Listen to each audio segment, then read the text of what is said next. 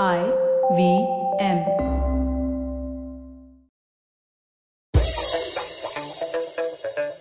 Here's your smart fact of the day.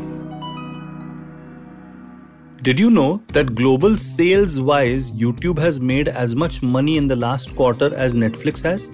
Both of the companies made about $7 billion each in the last 3 months in 2021. Now, funny thing is that YouTube makes its money through advertising and Netflix makes its money through subscriptions. Of course, YouTube has its YouTube TV, YouTube Premium, YouTube Music, which are additional revenue streams, but the majority of the money that YouTube makes is through advertising.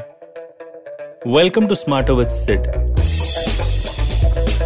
Today we are going to look at how Netflix is trying to get one over YouTube in the way in which it's moving about its own business. On the face of it, these two are not direct competitors to each other. YouTube's primary revenue model is through advertising sales. Of course, there's the freemium service involved in YouTube, where you can subscribe and get ad-free YouTube. On the other hand, Netflix obviously is completely subscription-based and not ad-based at all. Now, given the fact that unfortunately both of these are vying for our attention, the viewer's attention, somewhere they are competing. And obviously, Netflix is now getting into the e-commerce routine, while YouTube is obviously trying to look at, subscriptions, because people are skipping ads a lot. Let's face it, skipping ads a lot. So Netflix is obviously being challenged by YouTube in an indirect way, and so is YouTube being challenged by Netflix in an indirect way. It's a battle of the business models. But today's thing, I want to take a step back, is not about, the battle of the business models. I'm trying to understand what Netflix has done in order to promote its own content. Netflix has done something really amazing. Wherever you go, right now I'm in the UK, but even in India and anywhere else, what Netflix is doing is that it is creating free content that people can actually look at when they are on YouTube. And while that just seems so natural, it is not really natural. I mean, if you have to compare how these two companies are treating each other, or rather how Netflix is looking at YouTube, just imagine a Zee and a Sony fighting with each other on viewership patterns, but suddenly a Sony putting up an ad on Zee television just because, Zee is going to give them access to millions of people that typically are not looking at Sony's ads. And would Zee accept that? And would Sony accept that? As an executive and in Sony Entertainment, yes, that was my first job of campus of the Mica campus. As a student, I'd passed out and joined Sony Entertainment. And we tried to do that with Zee, but that plan got scuttled by somebody either in Sony, or maybe Zee didn't accept it or something. I don't recall. But it's so difficult for two competitors to actually engage in this manner. But Netflix is doing exactly that. What Netflix is doing is that it's creating beautiful advertising in a sense, but it is more like content. I mean, if you see the Anil Kapoor-driven Money Heist sort of song, I think Shruti Hassan's there, and so a bunch of other people, Rana Daggubati and all of that. But a lot of wonderful people are putting up great content which is free on YouTube, but it's also an ad for Netflix. Now, it doesn't come across as an ad, does it? It comes across as entertaining content by, on its own merit, by its own steam. And that has been the policy for Netflix across all countries. They've been creating content which is free. So in a sense, look at what they've done so smartly.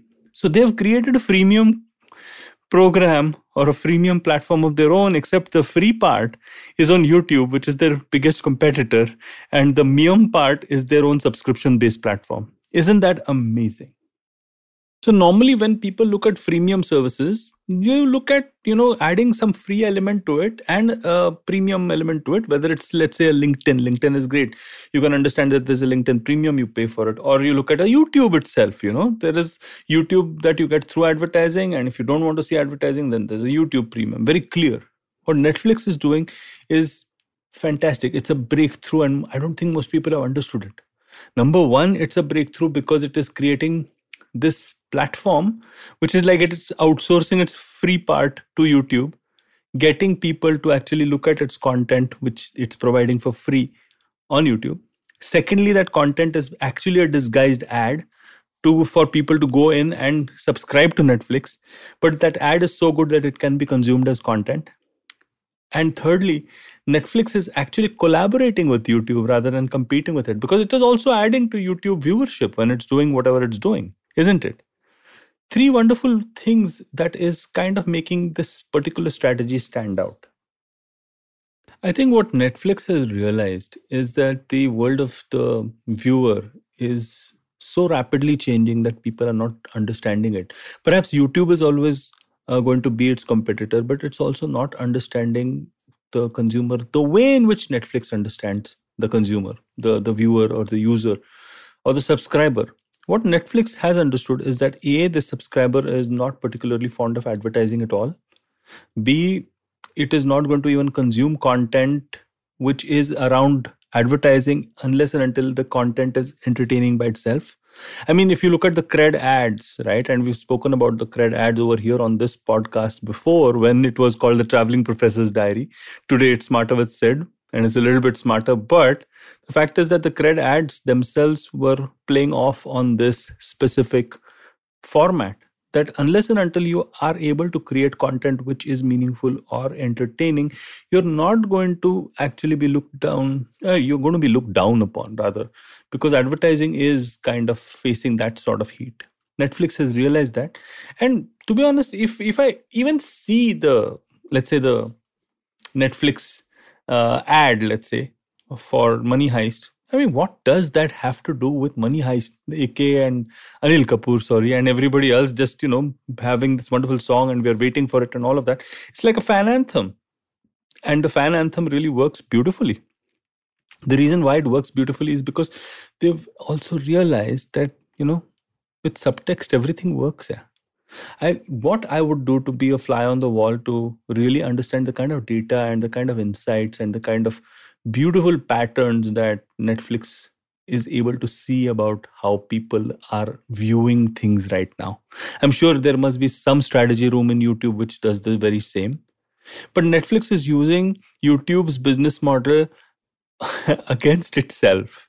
And that's what I'd like you to, have a think about while I close this one out. I think Smarter with Sid is trying to look at various interesting aspects of this wonderful commercial but lively world that we live in. And one of these is to look at how competition and collaboration kind of coexist peacefully. One of the things that makes us realize that is if we up our knowledge game with the latest concepts and pull our learning to the next level. My program is going to come up soon. This is a soft plug for that. Yes, but this content will work hopefully on its own. And I hope to have added some value through this episode of Smarter with Sid. Hopefully making you that 1% smarter as it did me when I looked at the wonderful Netflix stuff that it's doing on YouTube. I hope you like this.